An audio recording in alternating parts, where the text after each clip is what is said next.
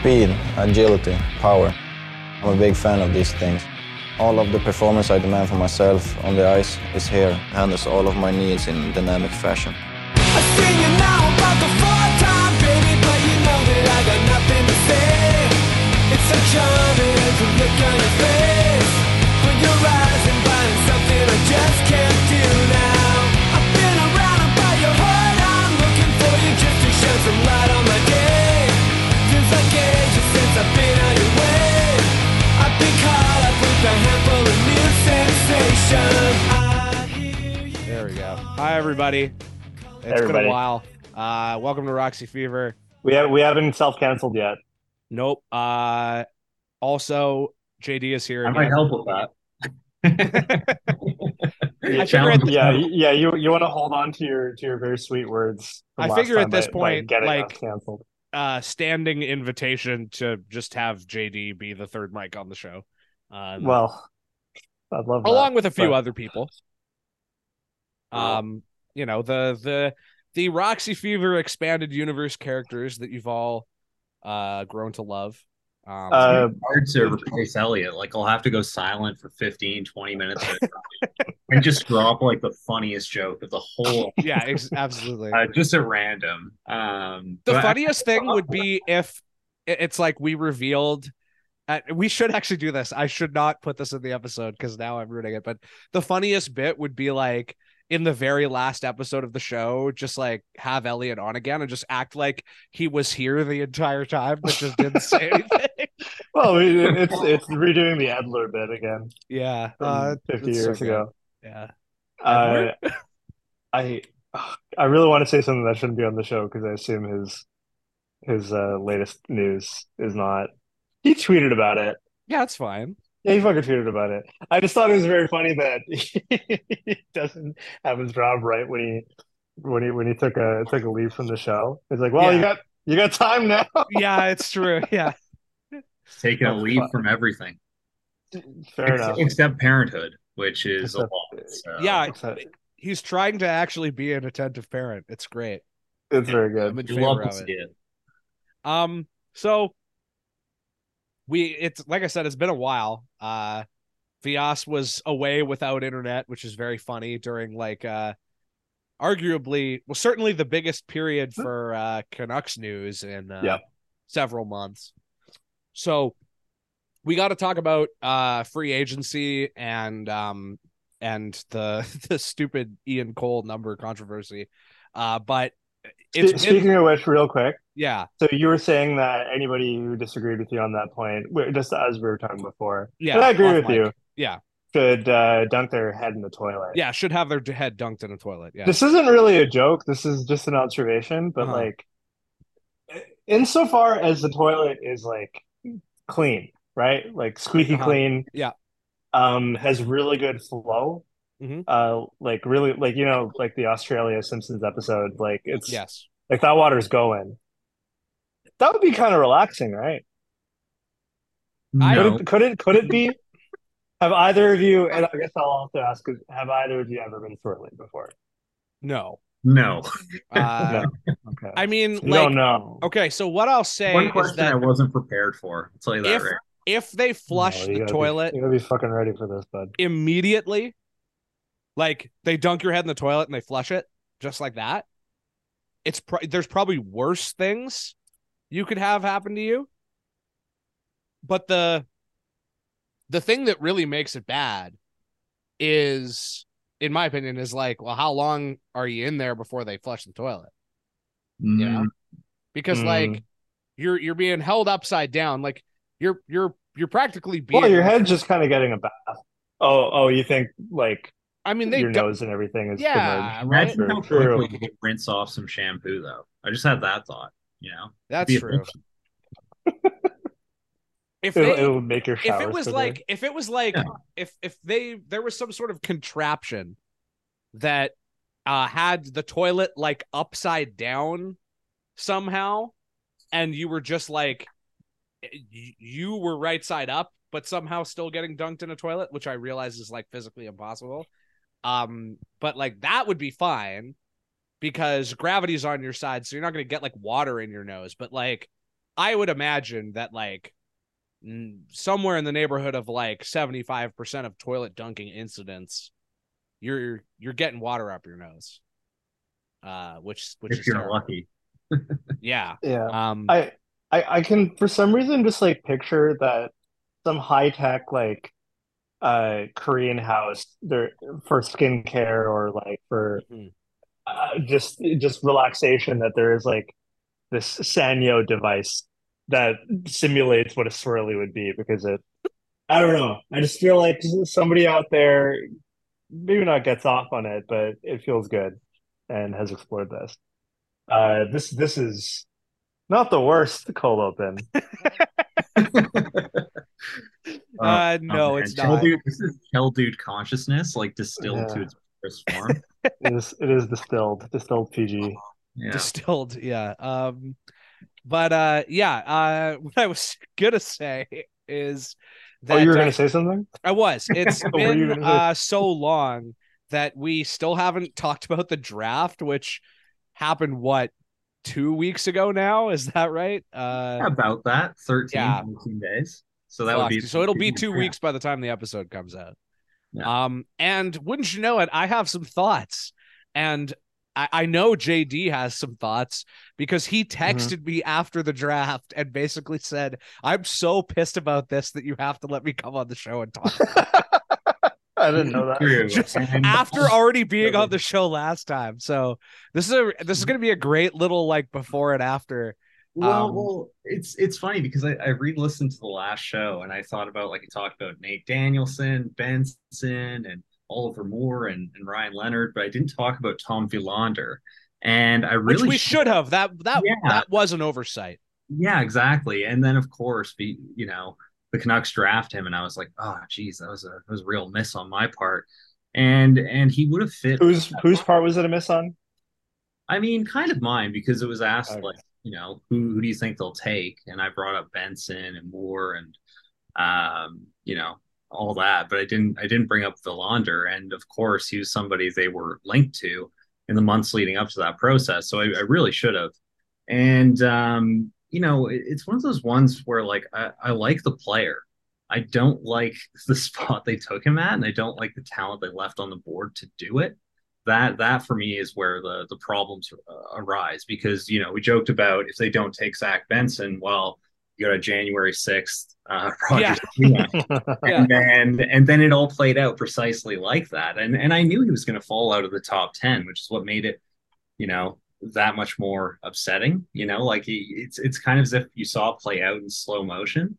Yeah. And like it's funny because Jackson talked a lot about at what point do you draft for need, positional need. Well, I feel like Yeah. that's a mischaracterization, but I'll let you finish because I have a lot to say about that. So Yeah, you can elaborate on that Yeah. for sure. And like it's if two players are pretty close, perhaps you can make that distinction because you have a need within the system, and at 11 they might be playing within 2-3 seasons anyway.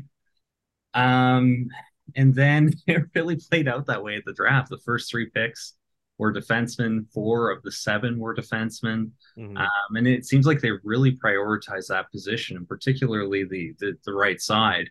And they left a lot of talent on the board to do it, aside from the Hunter Berzustavets pick. So, I was not thrilled with how that played out. And Jackson, I'll let you elaborate on the positional debate now that I'm done ranting. Yeah, well, first of all, like the this draft, particularly the Villander pick, was like every finger on the monkey's paw curling at once. After me saying like, oh, I really do think they should think about targeting defensemen more or whatever. But I'm just trying to think for a second about like who from an NHL organization, because I don't want to say who the person actually was. But I just want to make up like who the most outlandish person would be that I could be talking to. Kyle Dubas. I was talking to Kyle Dubas the other day. Mm-hmm. And my close friend, Pittsburgh Penguins president of hockey operations, Kyle Dubas, told me that this internal debate happens a lot with NHL teams where they talk about position and at the draft and like, but the smart teams, it's less about positional need, which is one of the stupidest things to draft for, and more about essentially making the calculation, making like the bet that certain players, and like particularly right now, and you never want to get too bogged down in the market of right now today, but basically you're not drafting a guy because you're not drafting a defenseman because you're like, we need a defenseman, but you're putting defensemen higher up on your draft board with the understanding that there are multiple ways to build a team, and a right-handed defenseman in particular has way more exchange value than a winger of the same or similar quality. So Correct. the reason that you're doing it isn't because you're like, we need a defenseman, but because you're like, well, look, even if we like take Reinbacher at 5 that Montreal took, that's too high probably to take Reinbacher, but let's say you feel, and I'm just doing this totally hypothetically, but like, let's say you feel that the absolute worst case scenario floor for David Reinbacher is like he's what, 6'2"? A 6'2" number 4 right-handed defenseman. And it's like, you could make the argument that if you aren't actually intending on, doing the traditional rebuild thing and drafting a bunch of guys and waiting for them to develop all at the same time and then go on a cup run or whatever, that just getting that guy in your system and then trading him at like 20 or 21 or whatever to like give you like a boost is a thing that actually makes a lot of sense. And now where the problem comes in for me is that if you're going to do that with a top like 15 pick, then just trade the pick, because the player that you get with the pick is probably not going to be worth more than the pick itself. And if he is, then you're not going to want to trade him, basically. Right. And you also probably only want to do that depending on like the stage of your competitive arc, right? Like if you're a team that's close to contention, then exchange value means a lot.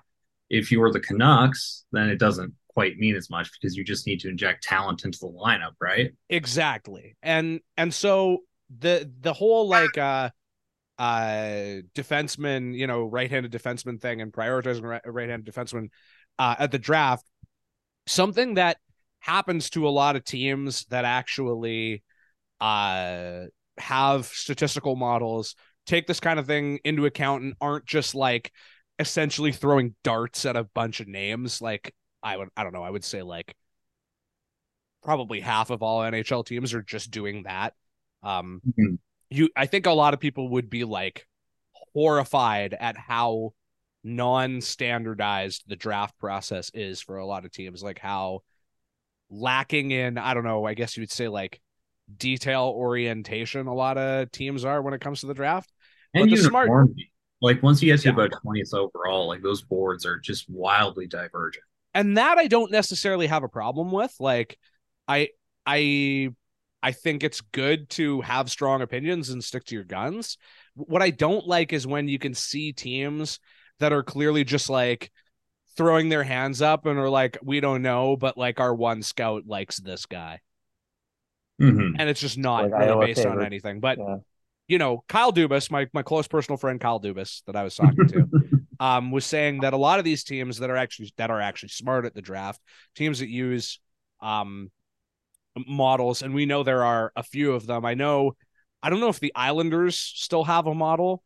It's really funny because the Islanders are the kings of making really good picks and having them not pan out.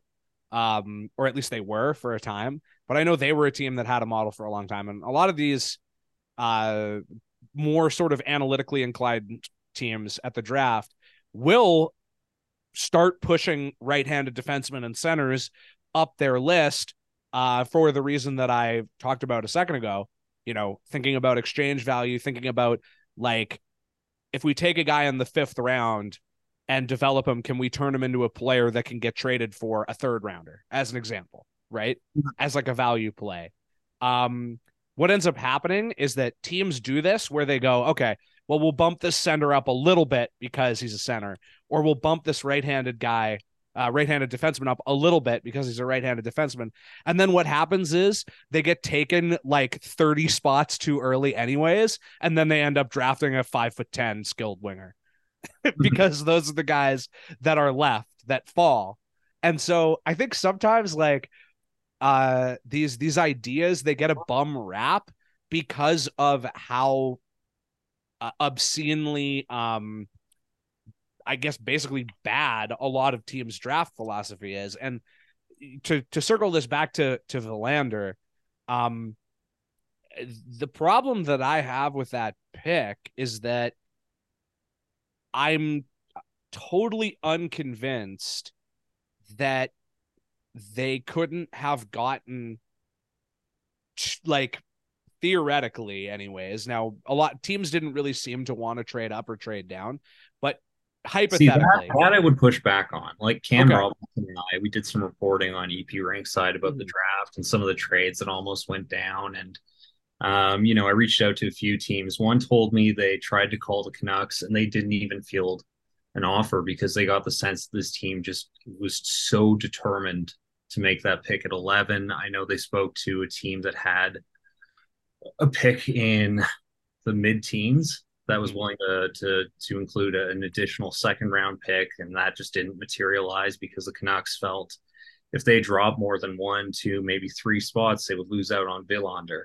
And I do think there's something to that. I really do. Like the sense I got reaching out to a lot of teams and scouts was that Villander was going to go around 15. That was predetermined. Yeah. I mean, and you talk about exchange value. He's a right shot defenseman, and he's probably the 2nd best one in the class, right behind Reinbacher. And he's a really impressive player in his own respect, right? Like it's one of those ones where I almost feel bad because I'm in a position where I have to talk negatively about the pick, even though I quite like the player. I mean, we had him at, I think, 23rd overall at elite prospects, and with the benefit of hindsight and thinking about how I would shape my own board, I think he would have been closer to about 15, 20 in that range. If they had taken him in last year's draft instead of Jonathan Lekkerimäki in this, that would be amazing. Nobody would be mad. Like everybody would be like, that's a really great pick. That's a great bet. But it's always relative. And the thing that, particularly in a class like this, that bothers me about the pick is that you mentioned there's talent still on the board, and that's an obvious one. But I still think it's stupid, but I guess I have some time for the Canucks being like, we have enough wingers don't have a lot of value. We feel confident that like this is something we don't need a top 12 pick to address. I have some time for that, but where I start to get pissed off about the Verlander pick is that I'm just not convinced that they couldn't have essentially traded down to the middle or even late first, recouped a 2nd round pick, and not gotten 2 right-handed defensemen that, at least from a like a blind test, like look at the profile standpoint, 2 right-handed defensemen that would seemingly have about the same shot. Yeah, and making the NHL, being an impact NHL defenseman. And when you're doing that and you're passing up on like a guy who ceiling is like potentially Braden Point, that's a problem. Well, yeah, but I mean, my pushback to that would be that if you wanted a right shot defenseman, the next one that went off the board was Oliver Bonk. And he's a solid defensive prospect. I knew he was going to go in the first round, but we had him closer to 70 than 20. Sure. And then you look at, Tanner Malendic, Axel Sendin Pelika, Mikhail Guyayev. It's all lefties, and Theo Lindstein, who went 2 rounds too soon. Sure. So if you wanted to lock down a right shot defenseman, that was the one way you could do it in this draft with a high pick. I thought Sandine Pelika was right-handed for some reason. No, he's a lefty. And they actually played together, if memory serves, on Sweden's top pair at the. Oh no, Sandine Pelika is a righty. So my mistake. I'm really bad at handedness. I always forget. No, that's fair. I have that problem too. I have Can to I get a quick constantly question remind in myself about Villander that I noticed by looking at the EP website for him. I haven't seen a Swedish first round pick ever play in the NCAA in their draft -1 or their draft year. What's the deal with him going to college? Well, so in Sweden, it's pretty fascinating. Like if you're a top prospect, you probably should get some SHL games by your draft year. That's pretty common practice, but you don't get a lot of ice time. And now this isn't necessarily a problem in a prospect's draft year because, just playing in that league is indicative of a high likelihood of playing in the NHL. And you'll only be up for a handful of games anyway. But as you get into the draft +1, draft +2 seasons, it becomes a lot more difficult to reconcile that position because you're either in the J20 or you're in the SHL. If you're in the J20, you're not facing the competition that you need to develop at the same rate as your peers. So you really have to stand out to get those SHL minutes, or you could go down to the Hockey Allsvenskan, which is the second level of Swedish hockey. For Tom Villander or something, right? Yeah, pretty much. And you can also run into the ice time problem with the Hockey Allsvenskan too, because in that league you have the chance to be promoted to the SHL or face relegation to the Hockey A10. Like the stakes are pretty high. And so in Tom Villander's case, he just decided, I'm going to go the North American route. This gives me a chance to acclimatize better to that environment. It gives me a chance to play in a much higher leverage role at BU. And he's going to be playing in some really tough situations too, that he'll have to prove his mettle, right? Like we talked about some of those top prospects from the USNTDP. Well, 3 of them, Ryan Leonard and Will Smith and Gabe Perreault, are going to Boston College as a line. And that's 3 first-round picks. And he'll be up against them repeatedly throughout that season. And so players step right off of the ice in the NCAA straight onto an NHL roster and are elite players. Like it happens. It doesn't happen all the time, but like Quinn Hughes. It's also really good for someone's physical development as well, because they only play about 40 to 45 games in a season in the NCAA, which means that you have a lot of time in practice, you have a lot of time in the gym, a lot of focus on nutrition, on schooling. Like it's really the best route, frankly, I think, from a developmental perspective. And I think it is to his credit that he's going this route. It's one of the more, positive aspects of his profile. I like the development path.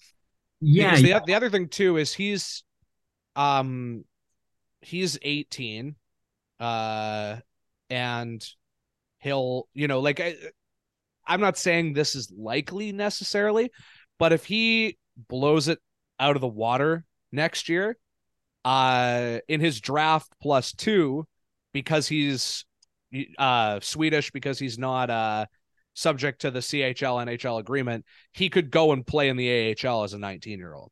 Yep, which is also awesome. Anytime and players can do that, that's really good.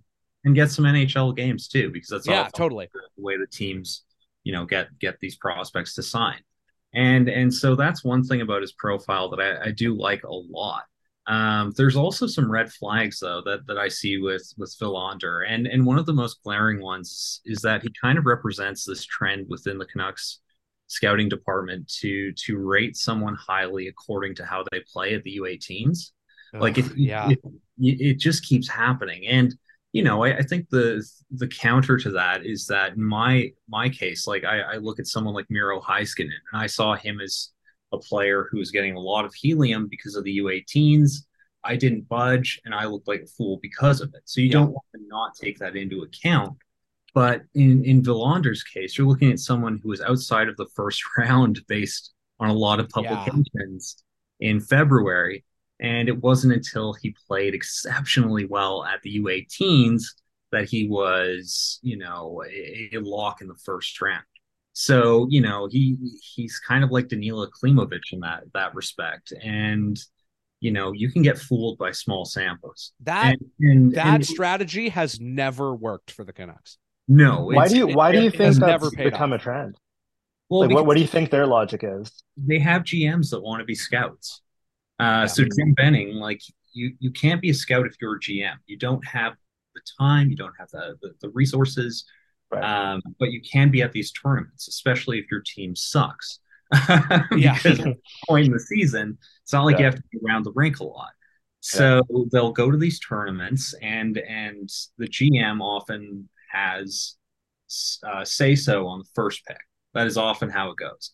And so I don't want to like say definitively that Patrick Allvin was at this tournament. You saw Tom Willander, but that is often the case with teams that overscout the U18s. And just to interject there, I will say that if you are a president of hockey operations or even an NHL owner, and I don't normally advocate for NHL owners to have any to exist actually basically, but also definitely not to have input into the hockey team, except in this instance. If you're anyone higher than a GM in the pecking order when it comes to the balance of power, a really good rule you could have is don't let your general manager make the first round pick. Don't let him have an opinion. Don't let him, because that is so much of the reason why we see teams biff first round picks all the time, is because they have a guy whose job is not to do that and who in many ways is not qualified to do that, overriding the people who spend all year doing that. They don't have the frame of reference or Exactly. context to place that tournament in the appropriate, I don't know, weight. Like Tom Willander, he was really impressive at the U18s, and I looked at some of his work against the American top line, and I was like, wow, this is pretty special. He can keep up. He has defensive range. He's intelligent. He's a proactive defender. Like there were signs that this is someone who could translate to the NHL and translate in a pretty high leverage capacity, but it's still 2 weeks. And if you look at who Sweden played, I mean, it's Latvia, it's Germany, it's a Czech team that didn't have a lot of talent, it's Slovakia who put out a hell of a fight. So like it's not as if he was shining against the absolute best that his age group had to offer, consistently. So really, you're banking on a sample of 3 competitive games, and there's no context in which that's the appropriate way to scout. So, I'm just looking at the roster for the Swedish U18 team as well. It was stacked. It's a standard sized roster as far as I can tell, and there are only 8 guys on it that weren't drafted, and one of them is a goalie. And they brought 3 goalies too, because you have Otto Stenberg, you have Theo Lindstein, you have Axel Sandin Pellikka, you have Tom Willander. Well, that's what I mean. Like a lot of them were drafted this year. Yeah. But yeah, it's all guys who, like you mentioned Axel Sandin Pellikka, like he was on this team. Theo Lindstein got taken too high, but he was on this team. Like it's not. You look at it and it seems reasonable to think that, or at least to wonder, I should say, did this guy just play with really good players? Like, is he the reason that they were good, or is it easier to look good when you're playing with a basically what is at that level an all-star team? And I mean, I might as well just go to it right away, because it's it was going to come up at some point anyways. Like Olli Juolevi, that's the comparison people make. I think that's tremendously unfair to Olli Juolevi. A lot of hindsight with the criticisms of that pick. One of the Yeah. only cases where the hindsight people have a point, and we're kind of correct.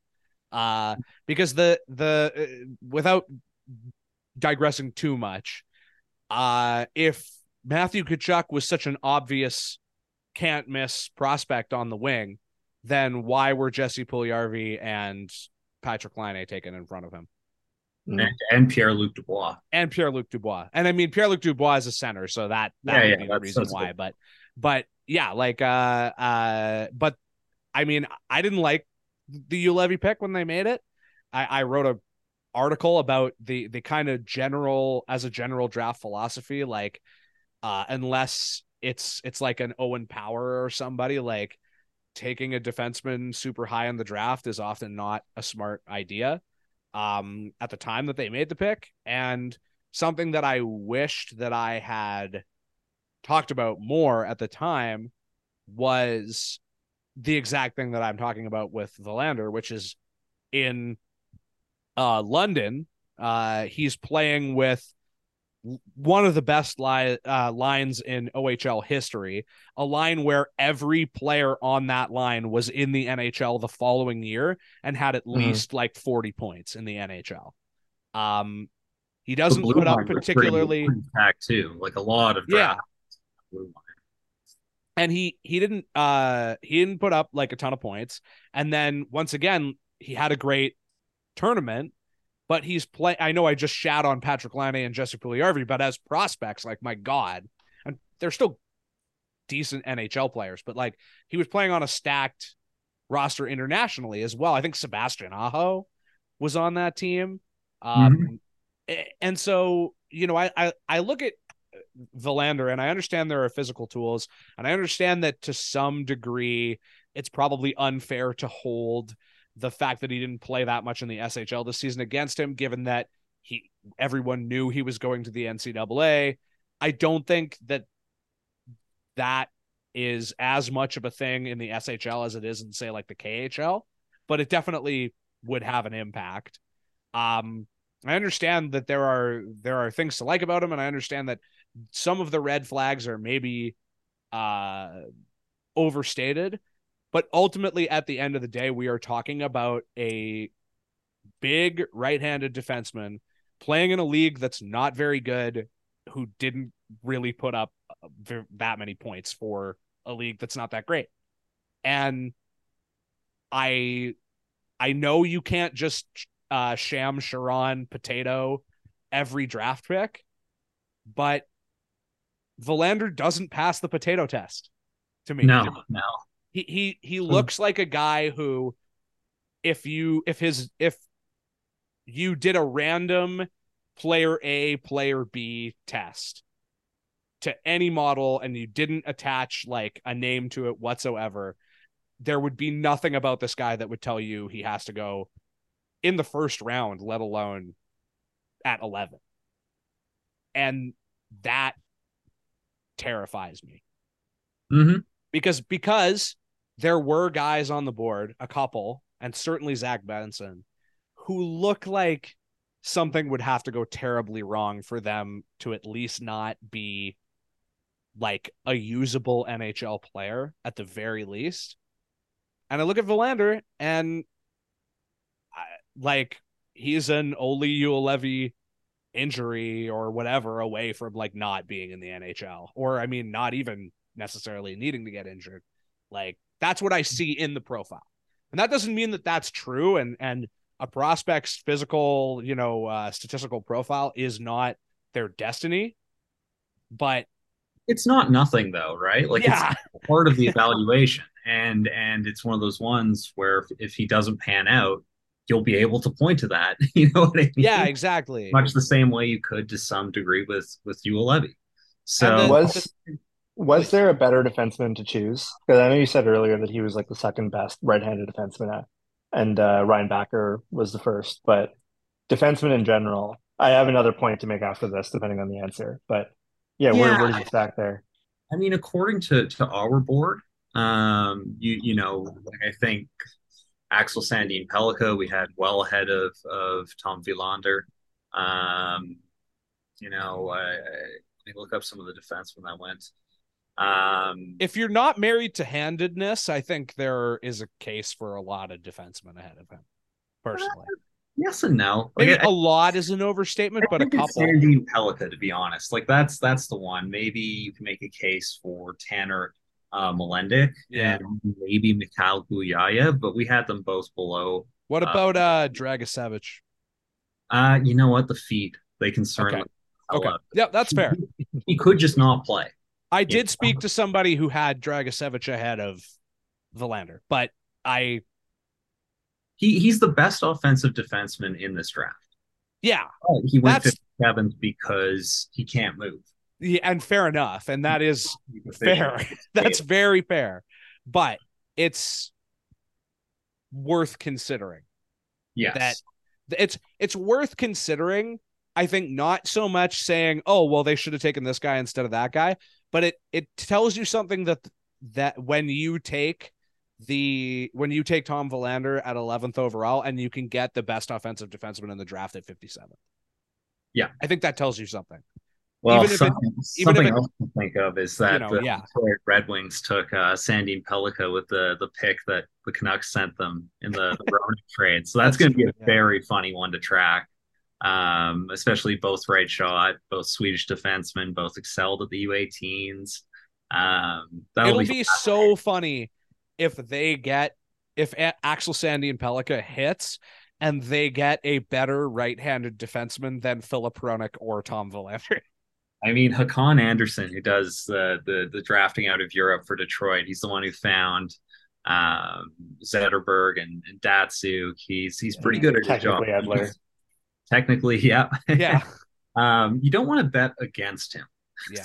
So we'll see how that one goes. But I mean, the fact that he was willing to take Sandy Pellica and didn't vouch for Villander or Sandy Pellica at 9 when Detroit took Nate Danielson. Oh, that's pretty revealing in its own respect. Yeah, so the fact that they wanted Nate Danielson instead of Tom Verlander, sorry to interrupt you, Vias, is a very bad sign because Nate Danielson is the only guy they could have taken there that I would have been more upset about than Tom. He's forward Tom Verlander. Yeah, exactly, 1,000%. Yeah.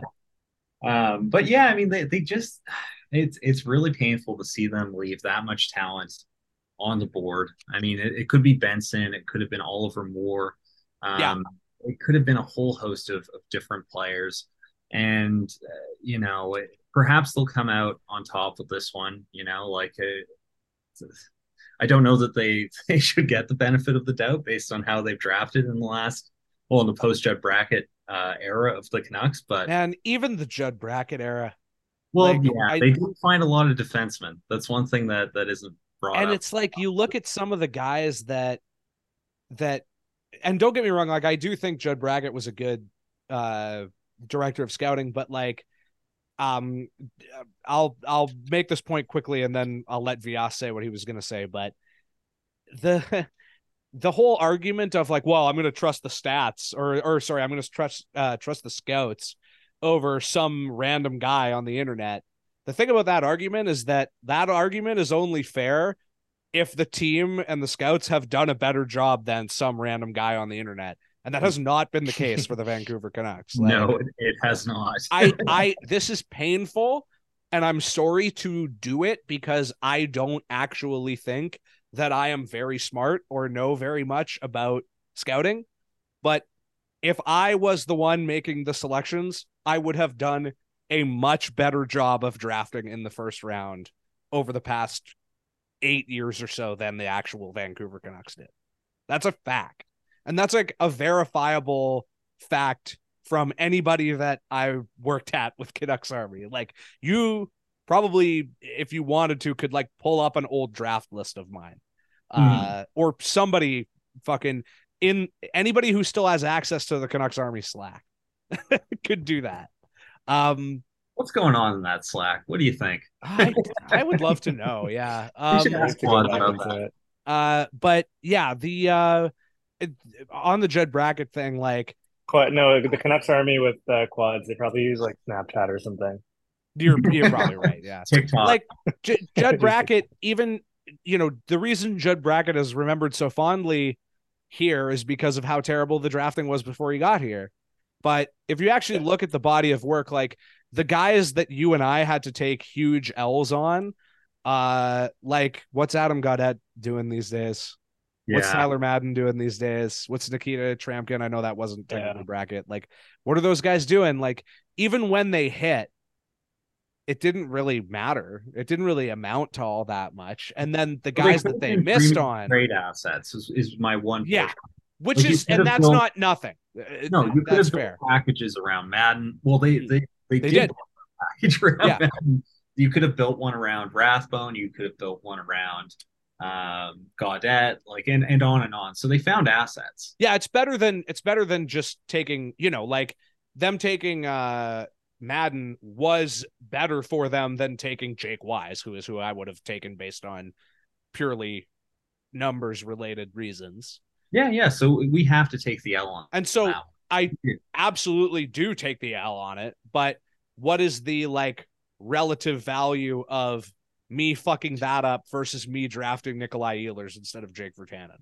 Yes. It doesn't matter. Like it's lapping the field several times over. So it's one of those things where, with regards to Verlander specifically, my instinct is to kind of just go like, well, I'm going to keep saying the same thing until they're right, until they like knock it out of the park with one of these and I'm totally wrong. And it doesn't end up in 5 years.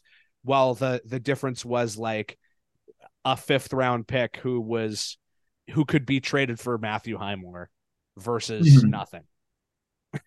Yeah. I need better returns from them. So anyways, Vias, I apologize. I totally stepped over you there, but you were No, it still applies. Like, as the Lay fan, my analysis ends up coming from the ripples of the actual thing happening, right? Like, when a pick gets picked, I still have no idea who that person is. And I'm relying on guys like you to tell me what the deal is and see what the general public reaction is. And what I'm thinking is the counterfactual of, like, the Canucks have no defense in my mind in the coming up the pipeline, right? Like, is that a fair statement to make? Yeah, I would say so. Certainly in Verlander's age group. is back on track, but even then, like, it's what comparing us to like a top 10 NHL team, managed, like, who's well managed, like we're nowhere near anybody else in terms not of even close. Definitely. Right. And the guys that we do have coming up through the pipeline are like 23, 24. Yeah. So with that in mind, would the reaction have been just, why aren't the Canucks picking defensemen right now? Right? Like, yeah, people would have been excited by Benson, but I assume some cooler heads say the Canucks picked a guy like Benson, who the flashy name that everybody wanted, everybody had sort of heard about. If they did do that, I just assume there would be criticism for the Canucks not getting a defenseman. And I can just kind of picture somebody much smarter than me saying, well, Willander was right there. He had a right shot defenseman. And, I'm curious what you guys think the reaction would have been. Otherwise. Well, this is a good segue into the rest of the draft. It really is, yeah. Yeah, it's a perfect one, really. And because they prioritize the position beyond that with the 2 third-round picks. I mean, they got Hunter Brzustevich, who I rate very highly. Like, that was a great pick. That was their only like knock it out of the park pick of the draft, in my opinion. It was just an outright good pick. Like, we had him closer to 50 than 75. The feet are a bit of a problem, but he can move the puck. He can pass from the top of the offensive zone. Usually, I'm willing to bet on an 18-year-old that has to fix his skating. Yep. Sometimes it happens, and you look at his trajectory, and it's kind of fascinating because he was on the USNTDP U18 squad in his draft -1 season, which is a pretty, that's a nice feather in one's cap, right? And he was on pace to join Michigan as an 18-year-old. So, he was tracking as like a top 10 pick in his draft -1 season. Then he opts to go to Kitchener in the OHL. He doesn't quite produce the way I think, some people thought. Even though he put up a ton of points. I mean, 57 and 68 games is nothing to sneeze at. But I think the feet didn't come along as hoped, and that's why he fell. And I think that's a really good bet by the Canucks. The one that followed it, Sawyer Minio, not quite as enthusiastic about. I was kind of confused when I saw that name, on the board at Nashville, because I was like, what? Like, we had him as a D grade prospect. That means it's someone we thought could go between the 5th and 7th round. And just this one was totally out of left field. I mean, he'd pretty much been relegated to a 6th, 7th defenseman spot as Seattle revved up for a Memorial Cup. So that's not something that you want to see from a player in their draft year. You want to see them distinguish themselves and separate from a pack, especially in the WHL. But they did prioritize the position. And I think that with that in mind, with the benefit of hindsight, knowing how they approached the 3rd round, they would have had the latitude to go with Benson in the 1st, because they could point to those 2 picks and be like, look, we want to take the best player, but we know that we have positional needs, and we tried to address them with less high leverage draft capital, if that makes sense. Yeah, and in addition to that too, I mean, the thing is that you're going to get criticized no matter who you pick. Yep. You're going to get praised no matter who you pick. Like, I won't name names. I'm not going to point fingers at specific people, but most of the people that I've seen who are really gassing Verlander up would have been gassing anyone up that they drafted. Yeah. It would not have mattered who they drafted. They would be saying it was great and it was the right pick. And I think the Canucks do this thing all the time where they invent the world's dumbest guy, like the world's dumbest Canucks fan, and then are like, that's the guy that we have to appeal to. And it's an imaginary guy that they made up in their head. And he also owns the team. Yeah. Yeah.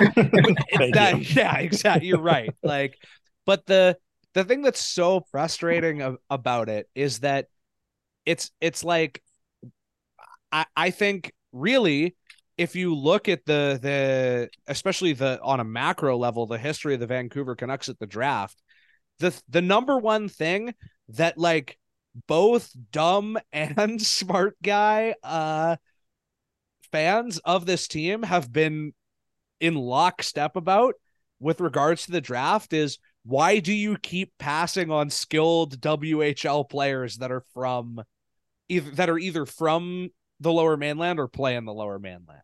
Mm-hmm. And it is such a like travesty that the only version of that guy that they've taken is Jake Virtanen. Yes. The one time where they absolutely should not have done it. And I just think like it's like you said, JD, it would have been so easy for them to say something like, well, we took Benson because we think he's super talented, he's a local kid, blah whatever fucking thing that you say, best player available. Yeah, exactly. And then you turn around and you could say, and we got I mean, I would say Hunter Brustevich because that's the defenseman that they got that's actually good. But, we've seen Patrick Allvin do this thing before. We got 3 first-rounders in this trade where you just make up a logic to, sound smart to your dumbass owner, basically. But they could very, very easily say, we got this really high school player in Benson, and then we got Hunter Brustevich, who we had rated as a 1st-round talent as a defenseman. Yep. You could easily come around and say that. The whole thing about like, oh, well, then if they had done this, they would have gotten criticized for it or whatever, or the question of like, well, could they really take another skilled winger with regards, or when you consider the market and how much trouble they're having trading these guys, or yada yada yada. And it's like, the answer to that question is always, if you're doing what you think your fans want, you suck. You shouldn't have a job. You shouldn't be a general manager. Like, The The whole saying is, point if you of listen to the fans, you'll be joining them soon. yeah, exactly. Right? Yeah. It's kind of a truism. I And buy. the funny thing is that we are in one of the few NHL markets that probably everyone would have been actually better off if they had listened to the fans for the last like Some fans. 10 years or so. Yeah. Maybe I mean I have a poor sense of what the like majority opinion is among a lot of fans, but I mean the Canucks certainly didn't listen to the fans when it came to drafting out of the WHL for the past 10 years, and that hasn't really paid off for them. So it's like one of those things where it feels like the Canucks are always willing to do the unpopular thing that everyone will hate when it's stupid and wrong, but never when it's the correct good thing to do. Yeah. No notes. I don't know what to add to that. Is the Hey, real quick. Yeah. There's news. I don't want to talk about this news, but the Aquilini's were going to buy the Chilliwack Chiefs, the WHL team. That's a WHL team, right? Yep. Well, no, no, no. Or The Chilliwack Chiefs would be BCHL. BCA? Oh, right, Okay, yeah. BCHL. Is there anything in the rule book preventing an NHL, the same owners of an NHL team buying a WHL team? No, and Tom Gallardi, who owns the Dallas Stars, he owns he has a stake in the Kamloops Blazers. So Oh, not only would it be allowed, but we have an example of someone doing that already. already doing that. Interesting. I don't Yeah, have a point there really, but it's just considering the Canucks' history and never picking from low, not even just the Giants, but nearby WHL talent. yeah. Well, I do Then think. they're buying the Chiefs kind of makes me, I don't know, I'm curious. Well, the Chilliwack Chiefs thing is interesting because I think the reason they would want to do that is because they saw the Winnipeg Ice moving, and one of the possibilities was that they would end up in Chilliwack, and so you would kind of buy the Chilliwack Chiefs, which would then become a WHL team as opposed to a BCHL team. You know what I mean? And they do really well.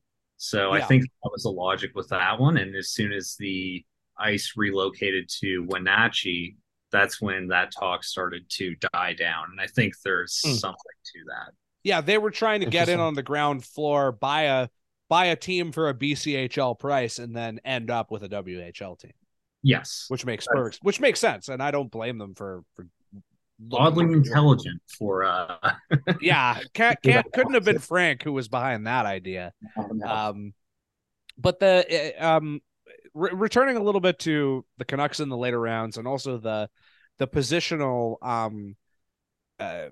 value exchange value question thing of you know the dilemma of drafting defensemen. And I realize that like this is not particularly scientific and it's not particularly fair, but I was curious and I went back and I looked at the draft position of post lockout Norris winners. Mm-hmm. And then I did the same thing for Hart winners.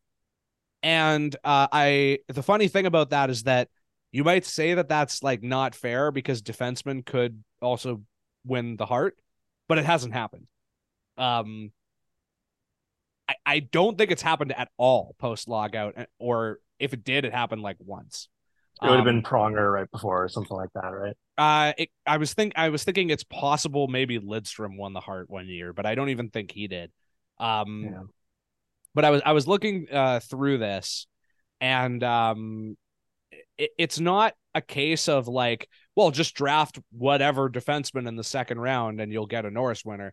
It's just an interesting sort of like reverse engineering draft strategy thing. But I was looking at it, and as far as Norris winners are concerned, 5 of them weren't drafted at all by the team that the player won with. And of that group of defensemen, only 2 were drafted in the first half of the first round, or 3, sorry. And then Carlson was drafted 15th, so that's like right in the dead middle. And then the other half were Giordano was undrafted, and then there are a bunch of guys in the 50s, one guy in the 60s, one guy in the 40s. And So then defensemen are voodoo. yeah, They basically they used to be. they're more voodoo than forwards. Yeah, but Essentially. I bet you if you look at that, let's say a decade from now, you'll see that scouting defenseman has improved Yeah. and drastically because we changed what we look for. You Mhm. know, I look at, I think it was the 2010 draft. I think you had Colton Tuber, you had Dylan McElrath, you had all these, bruising defensive defensemen, shutdown types, 6'4", 6'5", couldn't move the puck, but they looked the part. Or that's what the prevailing wisdom was at the time. And I think the mistakes of the early tens have really impacted the scouting landscape because you don't see those players taken That high anymore. no, you Or just really even at all in a lot of cases. yeah. In some And- respects, like I and look at you- Oliver Bonk, and Bonk would have been a top 10 pick in the 2010 Yeah. draft. You Yeah. know, and I think that Philadelphia reached to get him at 22, but not egregiously. Like he was going in the first round, and I think he's someone who won't be a good Branson, won't be a McElrath. He'll play, No. and he might even provide some offense. So I think that in the past, people have identified the wrong qualities in a defenseman, and that's led to some pretty drastically Egregious wrong. fuck ups. Yeah. Yeah. I mean, that's definitely how I should put it. Yeah. And But Joe- at the same time, as a contrast to that, in terms of unique Hart winners, like not including repeat winners, there have been 12 since the lockout, and no less than half of those 12 were drafted first overall. Like that is the difference at least historically at how good the industry is at scouting forwards versus scouting defensemen. Is like if the industry thinks that a guy is a future Hart winner, he almost always is. And if the industry thinks that a defenseman is a future Norris winner, it's like they're about as good picking in the top 5 as they are picking in the third round. And that's insane. And I do think you're correct. Like I do think that a lot of that is that scouting defensemen just used to be really, really bad. But I also think that there's a level to it too, where because one of the things that you're trying to identify is essentially the absence of something. That's what defense is. It just is naturally harder to scout for than an offensive position is by default. It is and it isn't. Like I think that I would push back on that. Like the absence of something, yes, but you also want to identify how they play away from the puck. Like, do they have a high off puck pace to identify developing plays and make proactive moves to disrupt them before they become a threat? Do you know what I mean? Like you can identify what defensemen are doing even as the puck is moving 15, 20, 30 feet away from them. You just have to know what to look for. And I do think that that's part of the evolution of scouting defensemen as well, is as opposed to zeroing in on what they do at the net front and board battles. And that is useful. That is part of the process. But it's just as important to find out what they're doing when the puck is away from them. Do they identify the correct threats? And even on puck, like you want to see how someone breaks down multiple variables at once. So perhaps you'll think like, oh, he has to take away time and space from this one forward who's approaching, but there could be a trailing option. There could be someone coming up on the wing. How do they identify that threat, and how do they make risk mitigating footwork to get between that player and that play? So like, I do think you can scout defensemen and look for stuff in the absence of events and come away with sound conclusions. I really do. That would be my pushback to that. I actually do agree with you, because I think the thing that you centered in on there that is the mistake that a lot of teams still make is pretty much everything that you described is I don't want to say that like physical elements don't go into it, but basically what you're describing is a smart player. Yeah. That's what you're scouting for. You're scouting for a smart player. Yeah, exactly. A player who makes good decisions, who reads play well, et cetera, et cetera. And I think The problem that still happens, scouting in general, but particularly scouting defensemen, is instead of looking for that, they are scouts look at physical tools, which I actually think is one of the worst things to draft for. And I think dovetails nicely into some of the other picks that the Canucks made, because physical tools are one of the most ephemeral things at lower levels. Like if a guy is, if you're like, wow, this guy's so big and fast, it's like, great. When he plays in the NHL, he's going to be playing against guys who are all big and fast. Everyone's big and fast. If he's big and fast and he's not putting up a point a game in the WHL, like I'm talking more as a forward than as a defenseman, but like, then guess what? He's not going to be an NHL player. Probably. Yeah, and some of those late picks, I mean, Ty Mueller was, yeah. I knew he was going to get drafted. Like I saw that coming. He produced at about 3/4 of a point per game as a D+2 in college on a program that didn't score a lot. He was kind of a Swiss Army knife. Like they deployed him on power play, penalty kill. And he did a lot of that hurt too. So, you know, like there are some signs that he could be a useful piece in the Canucks system. What's fascinating though is that he was like hours away from being an undrafted free agent. Fucking hate when they do that. Yeah, they did the same thing with Rodrigo Abels, I remember. Yeah, I mean, the one distinction I would make is that it's not like they could have signed Mueller because he was returning for his junior season with Nebraska Omaha, so they would have to wait him out. They would have to go into a bidding war.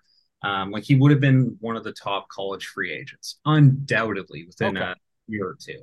So they jumped the queue on that one, and I think he's interesting bet because he could be a 13th forward, organizational depth, something like that, right? And those players have value, especially when you can develop them in-house. Sure. But did I think he would go in the 4th round? God, no. And at some level, it's like, who cares? And this circles back to what I talked about so much in the last episode. Is like if I was just gonna like very cheaply like pick examples, the case that I was trying to make is as much as possible draft Hunter Brustevich. If the opportunity arises for you to draft a guy with Hunter Brustevich's profile, like do that every year in the 2nd or 3rd round for 10 years, and your system is going to look really good. You'll have some hits. Yeah, exactly. You'll have some hits. Like one of the strange bits of pushback is like some people will go, well, you look historically at how many players you get in the 4th to 7th round, and why even comment on those picks? It's like, well, you have to try. Yeah. You know, like you have to try. If you're not going to spend them wisely, then just trade them. Yeah, you know? Exactly. Like if you're going to use that pick on Matthew Perkins, who was the most mystifying pick of the whole bunch. I mean, a draft +1 who put up 44 points, I think, in 60 USHL games. Yeah. Like, what are you doing? Vilmer Ulrichsen. I mean, that one's kind of fascinating. I don't know that it'll work out, but he's kind of got the Elmer Soderblom kind of profile, which is like extremely tall, puck skills, can move relatively well, doesn't have a lot of sense, doesn't play defense, you know. Yeah. Like he's an upside swing. He is, and an interesting one at that. But I mean, between Mueller and Perkins and Aiden Celebrini, which again, that's a 6th round pick. You don't want to like go too into the weeds about that one. I can live with that one if there's even a 1% chance that it means he can lure Macklin here at some point. I don't mean to be like cruel or mean, but my one pushback is that I don't even think he'll get an ELC. Yeah, and that's fair, right? Like, I mean, Celebrini wasn't even good enough to get top power play reps in the AJHL. Yeah. So, you know, sure. Some people will go, well, that's why he didn't put up a ton of points. And it's like, well, even if he's a stay-at-home defenseman. Yeah, but why? Yeah. If he's to have any shot of NHL success, wouldn't he have to be one of, if not the best player on an AJHL team? Mm-hmm. Especially as someone who's really old in this draft. But he's also from Vancouver. His dad worked for the team. It's fine. Morgan Clark. That one. Morgan Clark style pick.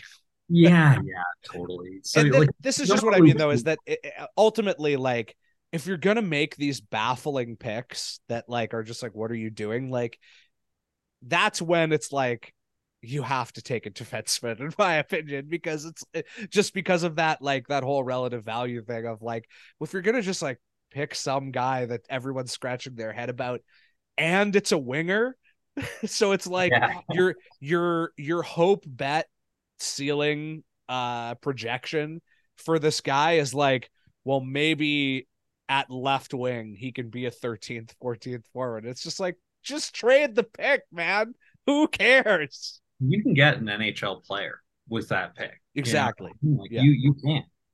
So I don't know. It's the whole draft. If I had to sum it up, I would give the grade of like a C minus. Yeah.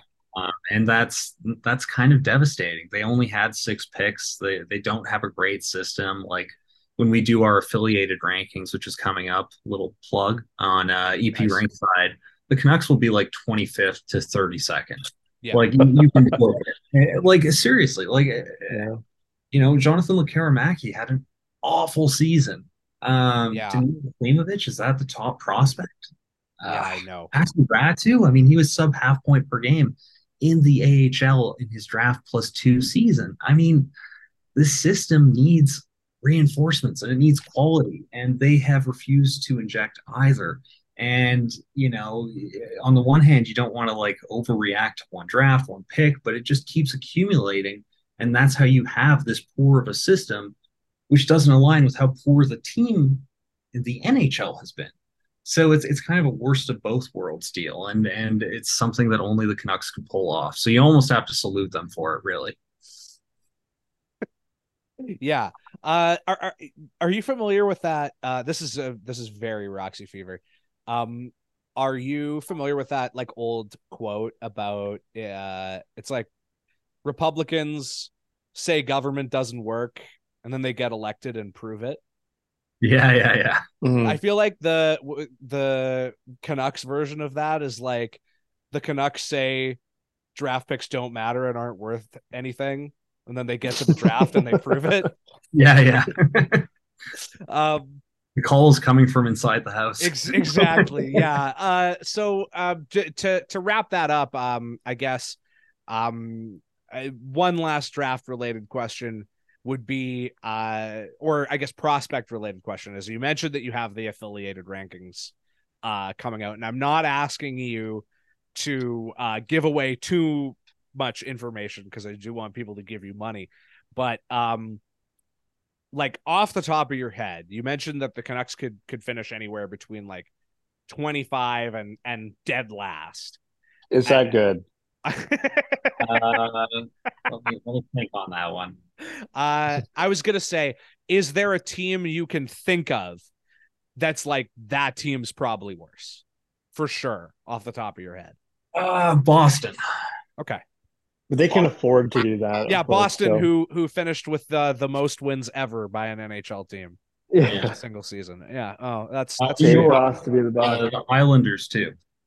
That's funny. The 2 teams off Islanders. the top of my head. But That that's is funny because the Islanders for such a long time, like I said, were a team where you loved their picks and then they never panned out. Well, I mean, the Canucks contributed. I assume the Canucks contribute to their lack of prospects this year by the trade with Horvat. Yeah. By taking Aatu Ratu, he was the best one in the Isles system, and Right. without him, it's pretty barren. It's dire. Fair enough. Yeah. And yeah, I guess they didn't have a first this year. Nope. Right? Yeah. So yeah, that Detroit doesn't had it. help. All right. Well, that's a lot of time on the draft, but I mean, we have you here, so that's the move, right? Yeah. That's why we come to you, is for that institutional knowledge that we have absolutely none of. But we do have to move on to free agency because that's also very important, and also something where I feel like Vyas and I's opinions maybe hold slightly more weight. Sorry. I breathed New something cat, in. new hairballs. Yeah, I think it actually might be that. So to summarize, I guess the Canucks made 3 major signings, excluding like extending Höglander and et cetera, depth bullshit. Ian Cole, Teddy Bluger, and Carson Soucy, right? Those are the three guys. Yep. Which one of these guys are sex offenders? So Blink when I read the name out. No, I don't know. it's a shame because I guess I have to make the joke now about Ian Cole and just say that, you know, with the whole number controversy, I'm just glad he picked a number over 18 this time. Holy fuck! Oh my god! I gotta go. Google it, folks. Just Google it. That's all I'll say about that. Vios, can you represent me and elite prospects when this goes public? It's just the audio version of a cloud of dust in the shape of my body appears. Yeah. On the side of the building that's Vios shaped. So setting aside like potential off ice scandals or whatever, I thought this free agency period was kind of funny because ultimately, do I have a problem with any of these signings? No, not really. I think you could quibble with the Carson Soucy one a little bit. But it really did just feel like the market heaped endless praise on them for finally having kind of a normal free agency period. Just a modicum of restraint. When they didn't, and when they also didn't have any money. Like they freed up what 7.25 in cap space with the Oliver Ekman-Larsson buyout, and then went out into a historically weak free agent pool and spent committed 9. Am I correct about that? Yes, about oh that. My god, really? So these players are about 8.5. Okay, 8.5. So slightly, just a little bit over what they saved on Ekman-Larsson, and they bought him out to do that, and that there will be cap penalties in future years because of that. And it is like ultimately people just being like, well, they showed so much restraint and wow, they did such a great job. And it's like what they did was bought a guy out to spend more money on 3 depth guys. And I think you obviously with Soucy, you make the case that they think he can be more than a depth guy. And that's fine. And I think Carson Soucy's fine. And I it's one of those things where after all of this, I really don't want to get worked up about it because it's just not going to be a big deal either way, probably. But like they did pay over $3 million for a guy who's a third pair defenseman, and they are betting that at 29 years old, he's going to be more than a third pair defenseman. And if they had done this 10 years ago, we'd be critical of that. And now it's just like the Canucks have been run by a drunk toddler for 10 years. And so it's like, great job, guys, for only for the stupid thing that you do being the mildest version of it, instead of, you know, OEL or whatever. Yeah. I mean, I do like Soucy though. It should Okay. be that, Fair. like, I like him as a 5-6, and perhaps he can be a fourth defenseman in a pinch. I don't know that you want to put him in that spot reliably over an extended sample, because if he hasn't shown it to this point and he's going to be 29 when the season starts, I don't think you can bank on that showing up now, right?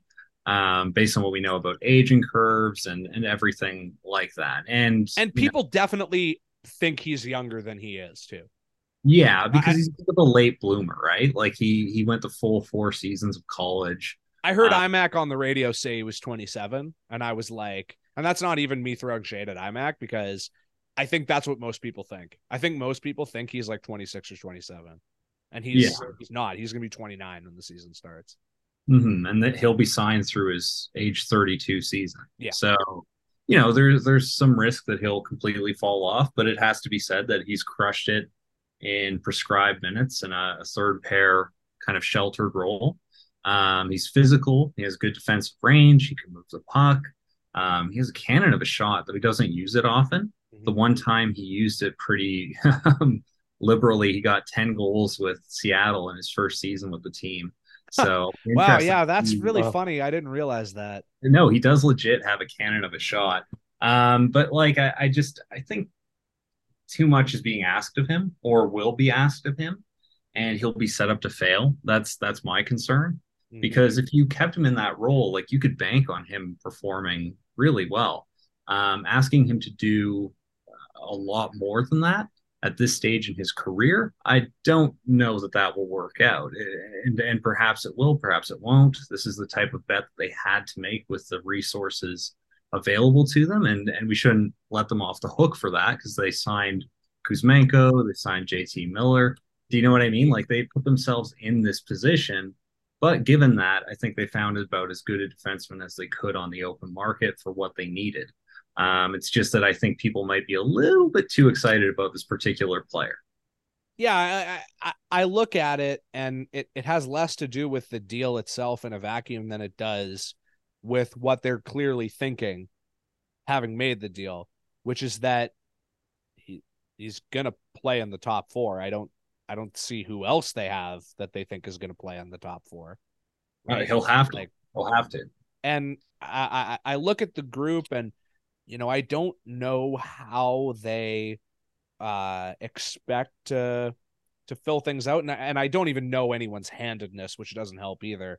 Do you know? Yeah, does Daily Faceoff have any reliability to it when it comes to posting the little lineups? Yep. Yep. Yeah, Yeah, they have Carson Soucy as he's the top right defenseman right now. Okay, so When maybe he's- they don't. Yeah, Yeah, because he's a lefty. that did not make sense. Yeah, And Ian Cole can play both sides. okay. And that's why he was kind of an interesting pickup. The offside stuff or off ice stuff Yeah. aside. Yeah. Yeah. But Susie is a lefty and he's always played the left side. Okay. Yeah. So that is interesting. Yeah. what's the best about Carson Soucy? What's the best thing somebody can say about him? Where like, was he underutilized at the teams he's been in before? Like, We'll have what? to find out. That's an open question. You know And- what I'll say? I'll say this, and I feel like JD will co-sign this. There are always guys who crushed it in third pair minutes, who teams are gonna try betting on to see if they can do that in top 4 minutes. And when it pays off, you get like Vince Dunn or whatever. And like that's not the upside play with Carson Soucy. Like Carson Soucy's not going to become Vince Dunn. But it's not the worst bet to make, because even though he's older than most of the guys that they that have pulled this transition off, the worst case scenario is you get a guy who's really good in third pair minutes, assuming he doesn't fall off a cliff. And For me, I assume it's just getting somebody who's responsible. Yes. Yeah. For how bad things are now. If I'm all in and I'm in his frame of mind, I'm like 29-year-old defenseman who I can at least trust with like a decent amount of minutes, knowing that Quinn is probably going to eat 45 minutes a night. That's a gain from last year, I assume, is what he's thinking. Mm-hmm. And he is good defensively. Like that's his profile. I think a useful analog would be like Joel Edmondson. Mm-hmm. When he was with St. Louis, I think he played in a role that was similar to Soucy, and Montreal banked that he could be more, and they signed him to a contract that is almost identical to the one that Soucy got from the Canucks. And I don't want to hype up Edmondson too much; like he's fine. But I think that's the play that the Canucks are trying to make with Soucy, without, of course, surrendering the asset to acquire his rights. So I think keep your expectations in check, because like that's the bell curve, that's the center of it. Yeah. The problem is they just really need another guy.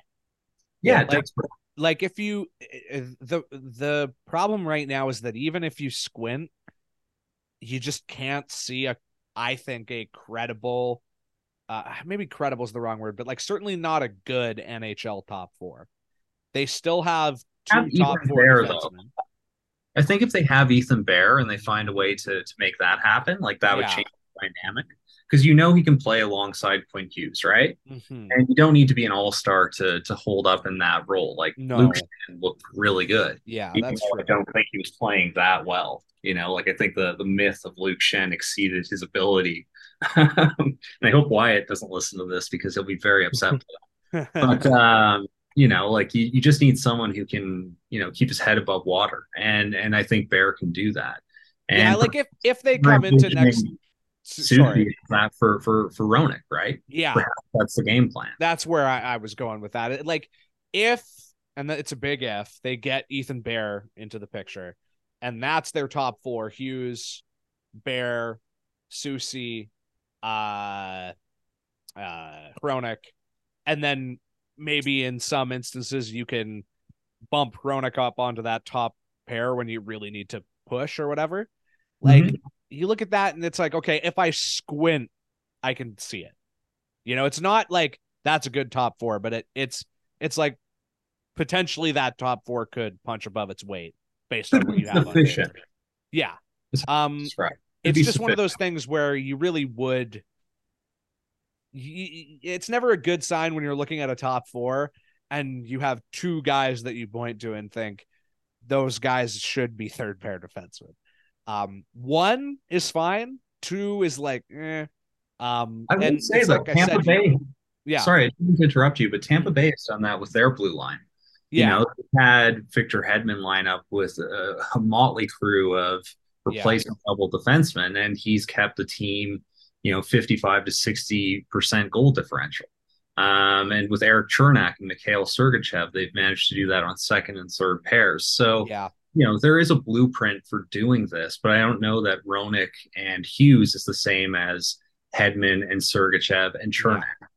Would be, you know, the obvious counter to that.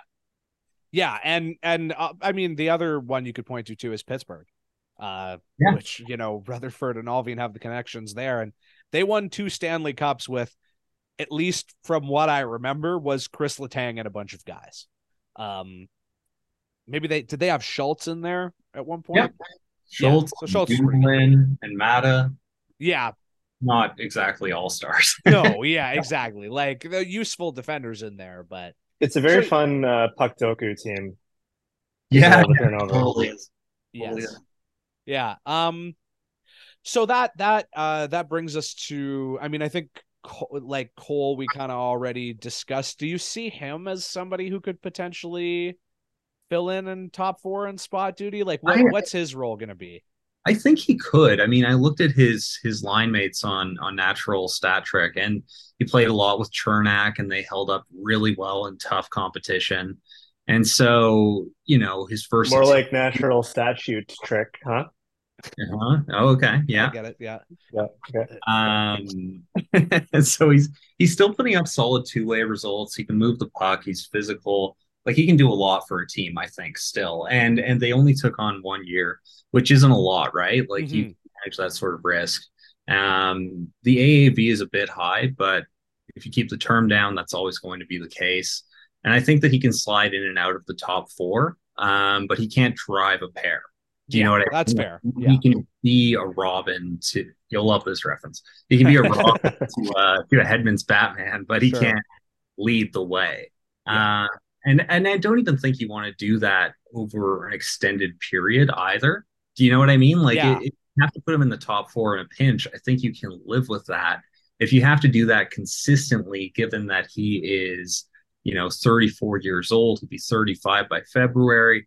Like that, I don't know that he'll hold up particularly well. And you also have to worry about the attrition of playing those minutes at this age and what it will do to his game as the season goes on. So, you know, I think he's a perfect 4, 5, 6 guy for this team.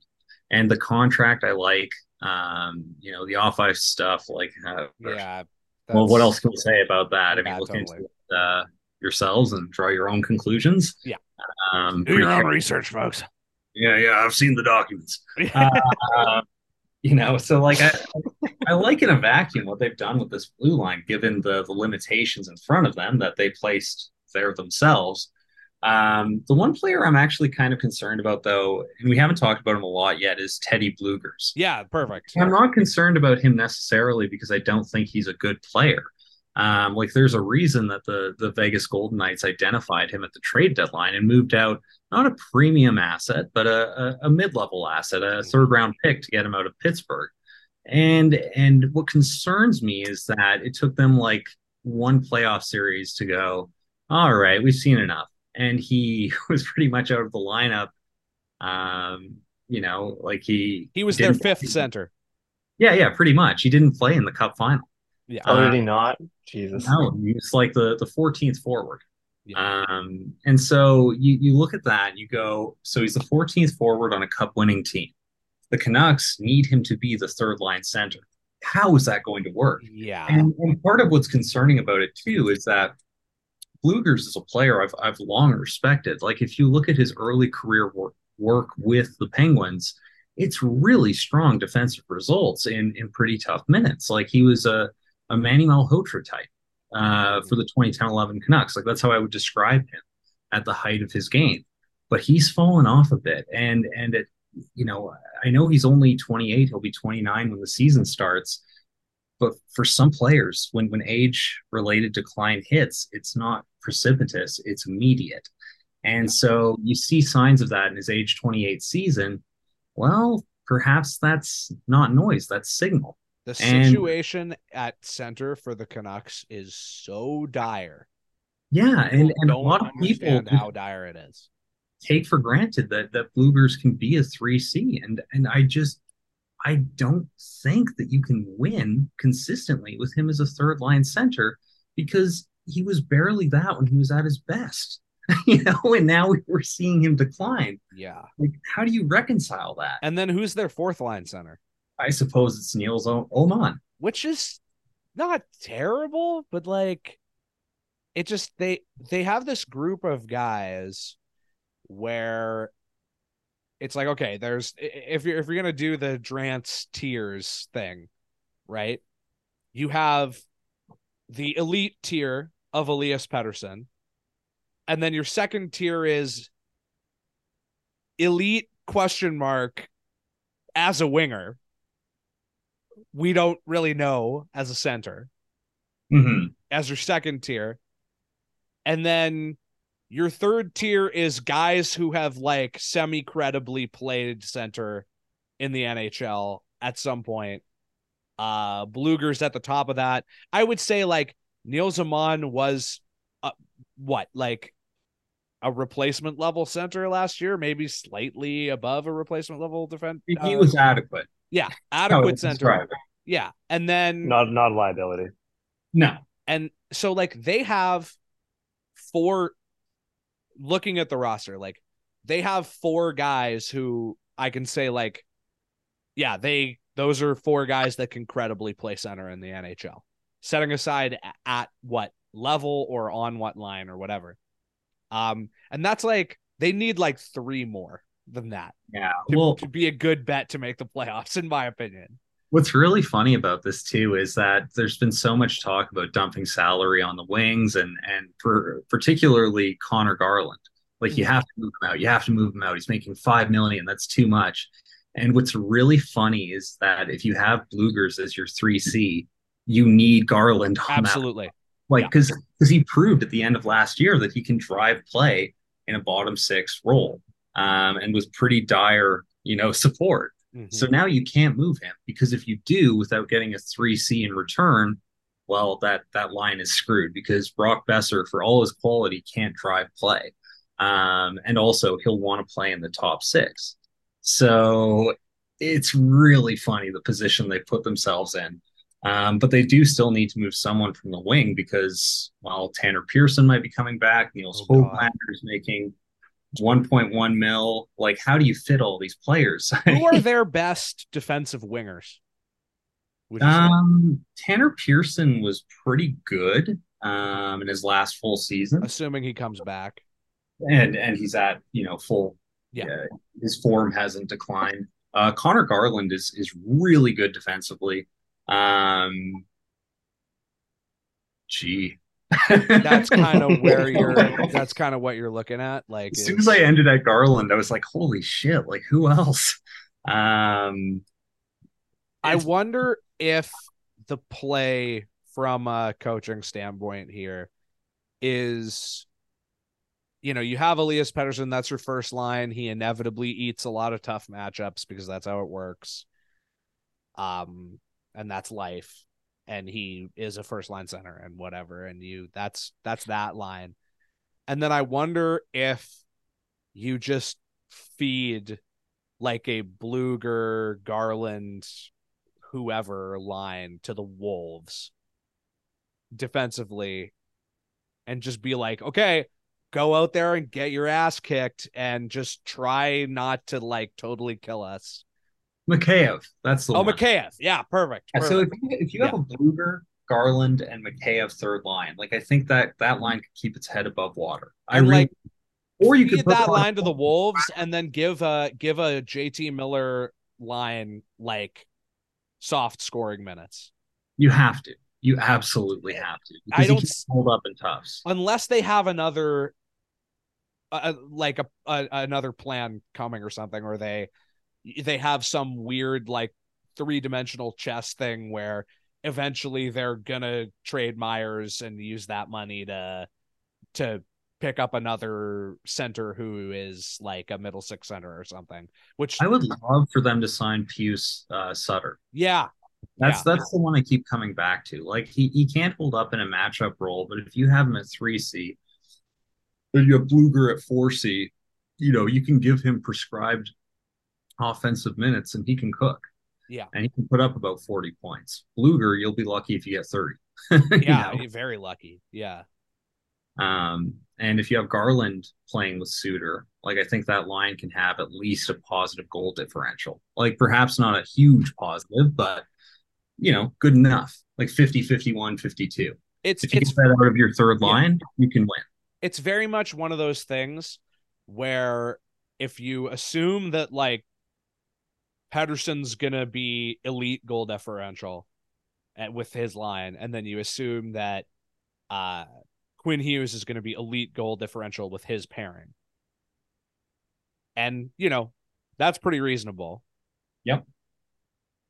All you really need from everyone else to be like at least a 50-50 bet to make the playoffs is for everybody else to be like average to only slightly below average.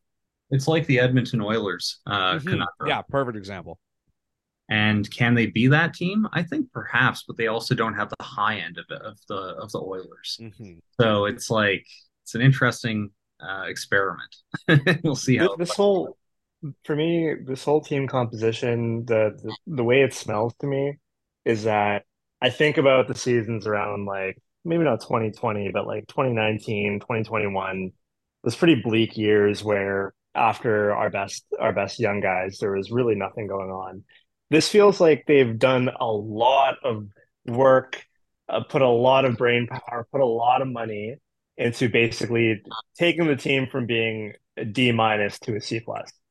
Like it's a lot, Yeah. it's a lot more informed in getting there, but that's still as far as they've been able to get, based off the traps that they've set for themselves. And yeah, so it's like, okay, I can kind of see what they're doing. They just want to make sure they don't have so many holes in their roster that we're going to get blown out a bunch of times and lose games that we really don't need to be losing. But it feels like they've just kind of become like an actually mediocre team again.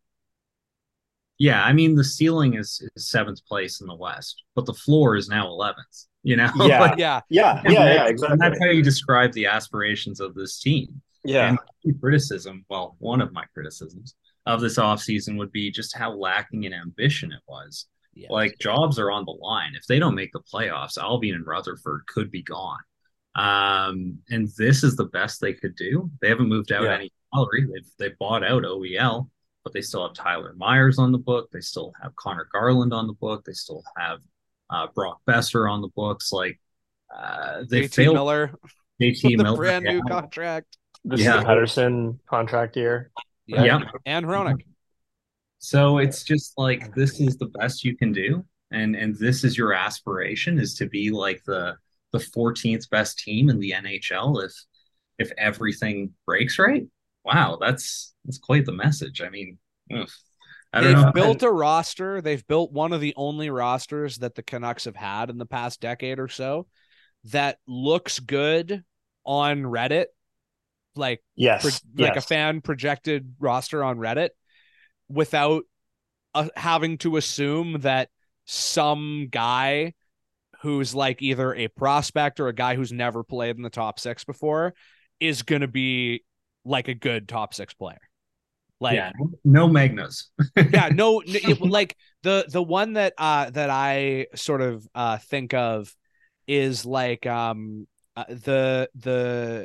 elite tier is Sven Berchi, and the like really bad low tier is like Lyndon Vey, where it's just like, well, they got this guy on a hope bet that'll be a top six player, and we have him penciled in as our like first or second line winger on a line with guys that are with like Nick Bonino or whatever, right? Like a guy who's like not even like I don't know. It used to be so bleak. Yeah, exactly. Canucks era Nick Bonino too. Yeah, totally. I think that pretty much covers the everything I wanted to about the draft and free agency. I think the only thing left is, do you guys just mind if we say a quick word on the whole Ian Cole jersey controversy? Are you still there, Jamie? Yeah, breaking out at SJWs, right? Yes, that's right. Yeah, no, well, so and woke mob. Yeah, we got to take on the woke mob. Look, okay, so maybe all those guys are just like paid off by big motorcycle, and they don't want anybody to like spread the message that motorcycles are dangerous. Oh man, yeah. I mean, there was a lot of that like, was in bad taste, wasn't it? I've got nothing on that. It was, but I've been looking through. I want to do Luc Bourdon as the Heritage Minute for the next Heritage Minute that we do, because it's been long enough now, anyways, and it's a good.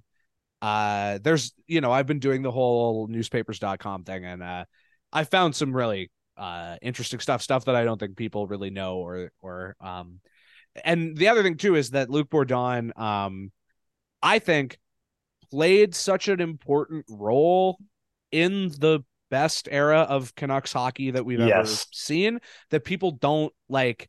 And the thing is they know the story now by this point of Luc Bourdon, but they don't know the full story of like his impact and his legacy, because he passed away so young, and that was the story. And then by the time you could talk about his like his legacy, that's not front of mind anymore, Yeah. And I guess I'm burying the lead here. For anybody that doesn't know, there's a little snafu earlier in the week where it was announced that Ian Cole was gonna wear number 28, which is a number he's worn for pretty much his whole career. It's also the number that Bourdon wore in his last season of professional hockey before he passed away at the age of 21. I can't remember. Very young. 21? Yeah, I think 21 as well. And Bourdon had worn other numbers elsewhere before, but that was the last number that he wore in the NHL. And that was the only number he wore in the NHL, right? Or did he play? I think he wore 4 at one point, maybe. Yeah, I think so too. But that was the like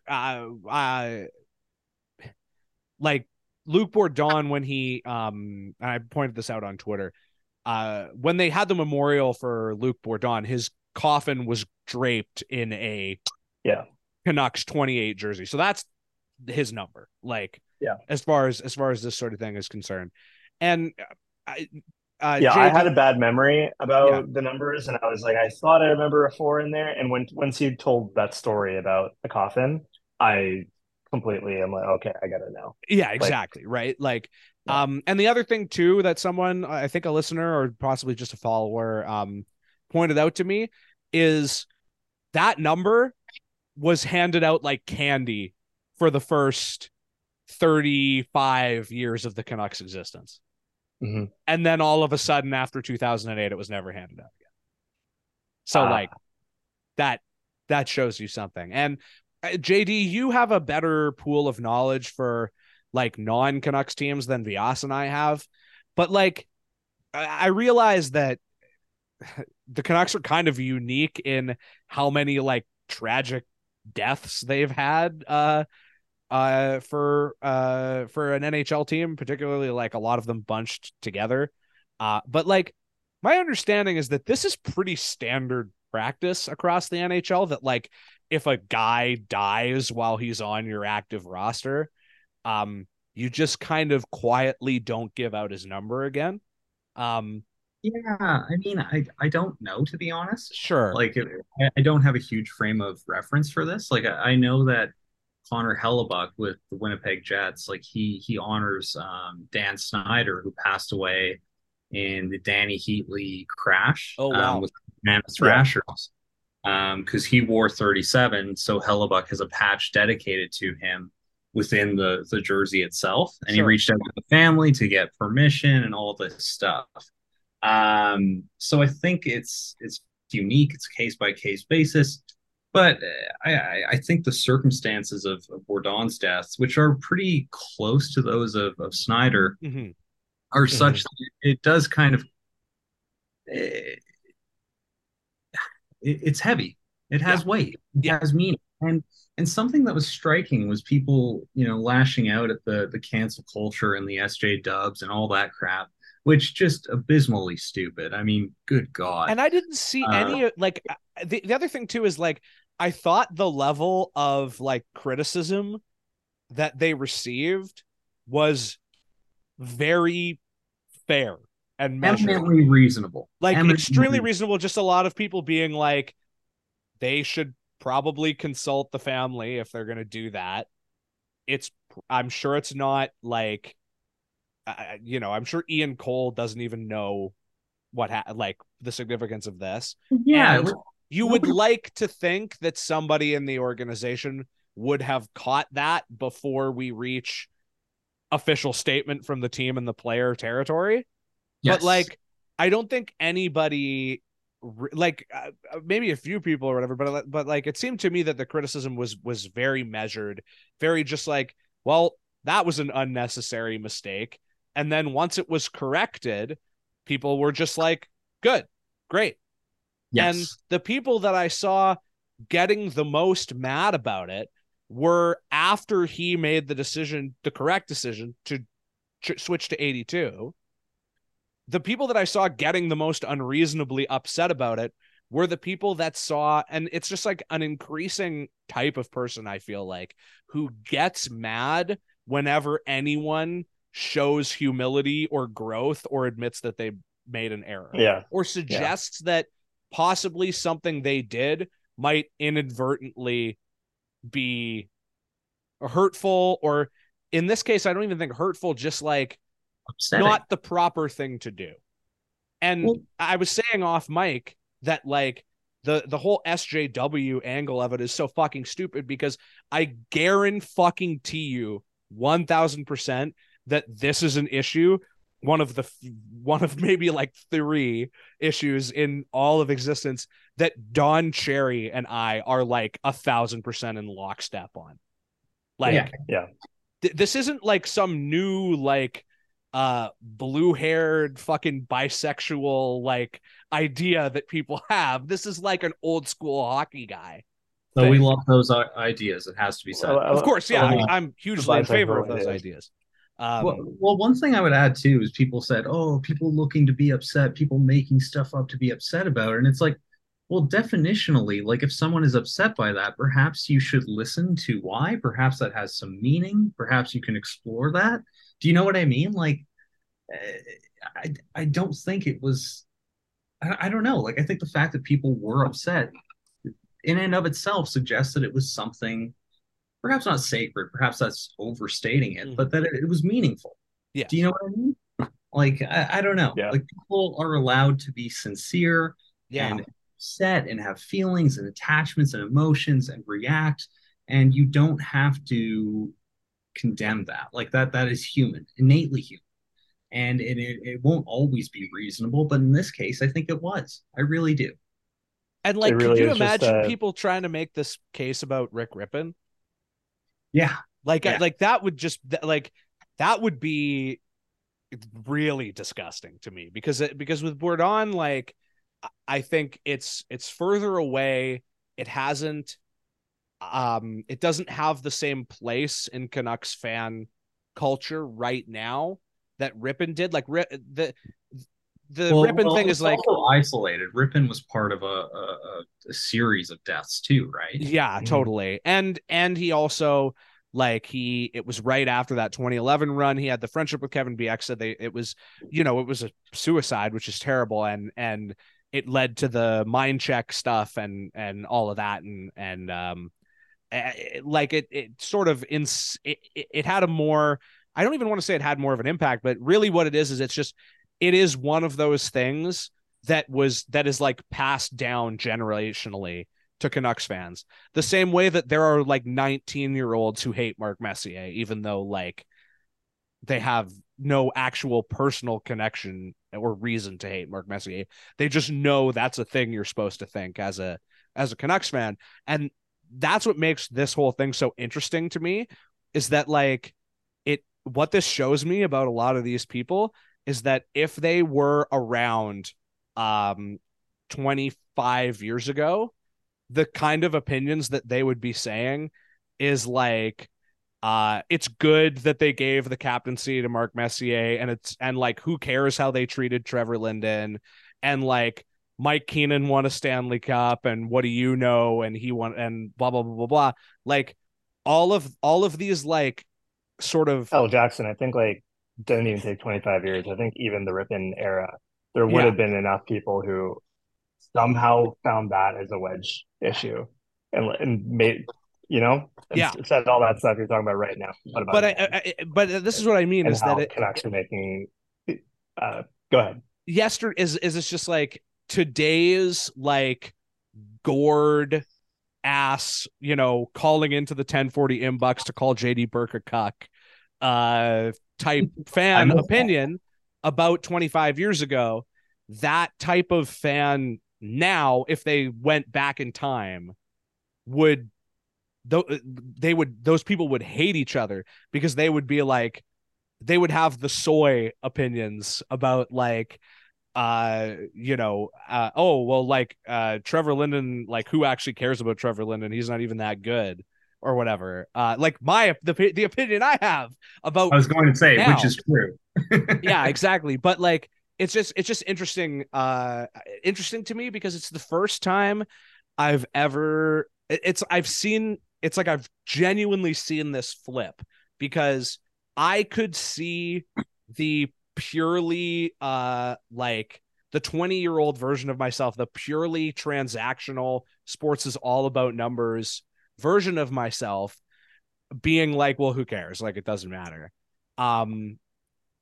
But in this instance, it's like it's reversed. It's the kinds of people who you would think would normally have the heart and soul kind of eye test or whatever opinions, that are saying like this kind of, like JD said, like you don't quite want to call it sacred, but I just think it's so stupid and it's so bizarre, and it's like I think the furthest distance I've ever seen between something getting called like woke or SJW or cancel culture or whatever, and the actual thing. So Like, my theory on this is like I haven't seen any discourse about this outside of Twitter. mm-hmm, That is one thing, but I'm not saying it's completely limited to it. mm-hmm, But I feel like that kind of person, the kind of idiot in this situation, it's as simple as this. They don't think about what the issue is. They see who is voicing their opinion about it. And yeah, if it's women who have opinions different to them, slash women in general, mm-hmm, or anybody who they uh, would call queer or left or whatever mm-hmm, that they yeah, don't like, they see what their opinion is and they automatically flip it. They Yeah. automatically think, I can't be on the side of that. I'm going to clearly that person is wrong. I must take the other opinion. And it happens like in a split second because they don't want to be seen agreeing with somebody who they think is a SJW, and therefore they don't want to be seen as gay. Like that is the kind of Yeah. logic that And they and wind themselves into. I think And that's how you the end up getting them being so against their own logic. Like you said, yeah, this is something that Don Cherry, guy who doesn't really use Twitter, like he's not of that generation, no. completely different. Uh, he would be like, of course, moment of silence, like consider getting his jersey retired, unofficially retired. Yeah, like he would totally do that. He would say, I would imagine, he would say Ian Cole's a good Canadian kid who wouldn't ever do that on purpose, but the team made Yeah, the right decision. Don't give the number out. Like yeah, that's what he would, which is basically my opinion, except for the Yep. good Canadian kid part. But like the thing that I would say, I completely agree with you, and the like mirror image of that is that the like increasingly feudal like mindset that people have, which is just like team good, everything they do good, everything they do right. yeah, These people are criticizing them, therefore the criticism is wrong because yeah. all I think those criticism go is wrong. together. Yeah, I they think do. those They are absolutely do. Yeah. two ingredients in the same bottle, basically. Yeah, I mean, that's all I really have to say about it. I don't want to make it a bigger thing than it is because they ultimately made the right decision, and I don't think they deserve like that much shit over it. I just really seeing people make these arguments about like, well, you didn't even play for them that long and it doesn't even really matter. It's like As if that's the point. it's A, not the point, and B, it's like a dude who was almost a child like died, and it was really sad, and he was, and like I implore people, like if you don't know about Luc Bourdon, like yeah, listen to our episode or whatever when we do it, but like just go read about the guy. Like he He very seems much could have been the Canucks' best defenseman before Quinn Hughes. absolutely, definitely, he probably would have played a big role in the 2011 team. He did play a big role in the 2011 team, but Yes, he team by did. virtue of him not being there, and also like He I was think the basically there for the most famous Canucks goal of all time. absolutely, and I think I feel like we assume that everybody knows what we're talking about. mhm, So I'll just quickly explain. yeah, Alex Burrows was very close with Luc Bourdon, and I know that Jackson, when you do your the Heritage Minute work, that's mhm, probably going to be a big part of it. yeah, And that was like Alex Burrows' bow and arrow shot was his yeah, big celebration in 2011 and 2010 leading after that, and that was in memory of Luc Bourdon. because that was what he did in junior Yeah, and with the Manitoba Moose. And if you read again like contemporaneous articles and stuff, like Burroughs talked about in the lead up to the Stanley Cup final, I believe. I may be getting the timeline slightly off, but I basically remember him in the waiting period between beating the Sharks and then playing the Bruins in the final, him saying in an interview like, I think about Luke during the anthems during every game. well, And so like yeah, like he had a real impact and he had a real legacy. And in addition to that, like more importantly, he was like he was a 21-year-old kid who actually had to overcome like some pretty amazing adversity to get to where he was. And if you read about him, he sounds like genuinely an absolute sweetheart, the kind of guy who actually had like interests outside of being a hockey player. He played guitar, he wrote love songs and poetry for his high school sweetheart. Like Oh, yeah, tragic, no, like so sad. And it just like I don't know why you would like when I say this and when I talk about this, like I am not trying to score imaginary points with anybody. This is a thing that just legitimately upset me, and on either side of it, hypothetically, even though I only think one side really exists, like I just do not like this being a thing that people use as an argument or as like a way to score imaginary points or as a logic dork thing. Like it's just like it's a really sad thing that happened. I think the right thing to do is to keep the number out of circulation. when if you want to take the number, at least talk to the family. I think that's pretty standard. I think that's a pretty normal thing to think. And I was just, it really, really bothered me seeing people make any other case than that, really. And so I wanted to end on that note because I just basically want to implore people, like, learn about Luke Bourdon. Cool guy. Sad story, but not just a sad story. Also a cool story in some ways, in spite of how sad it is. So, I'll just end on that note. Anything to add from either of you before we sign off? No, that was good framing to me. Thanks for doing that, and thanks both of you for taking the lead in the episode. This is not my wheelhouse, and obviously, and I love hearing both of you talk about it. Oh, thank you. You're a good sport. Yeah, just thanks for having me. I really appreciate it. I'm the new Elliot. Maybe I'm the new Elliot. Sometimes, when the episodes are less stupid, we need you to come in clutch when we need the episodes to be goofy and lighthearted. We got to fill time. And this was not one of those episodes because there was legitimately so much to talk about. And so I extend my thanks to JD for coming on once again and helping us with the real, like, smart guy shit where we actually need to know what we're talking about, particularly with the draft, but also free agency. See you next week, pal. And I know we always make fun of JD, and I wouldn't ever have it any other way, but we do that because he's the best.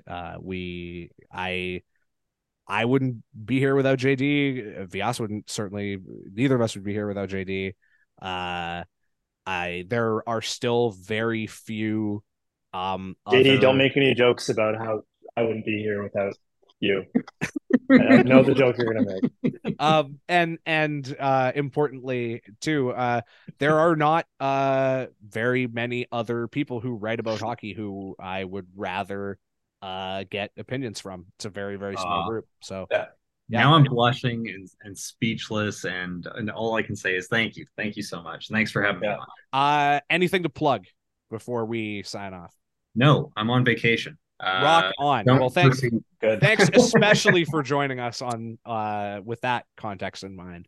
I will plug the patreon.com/RoxyFever.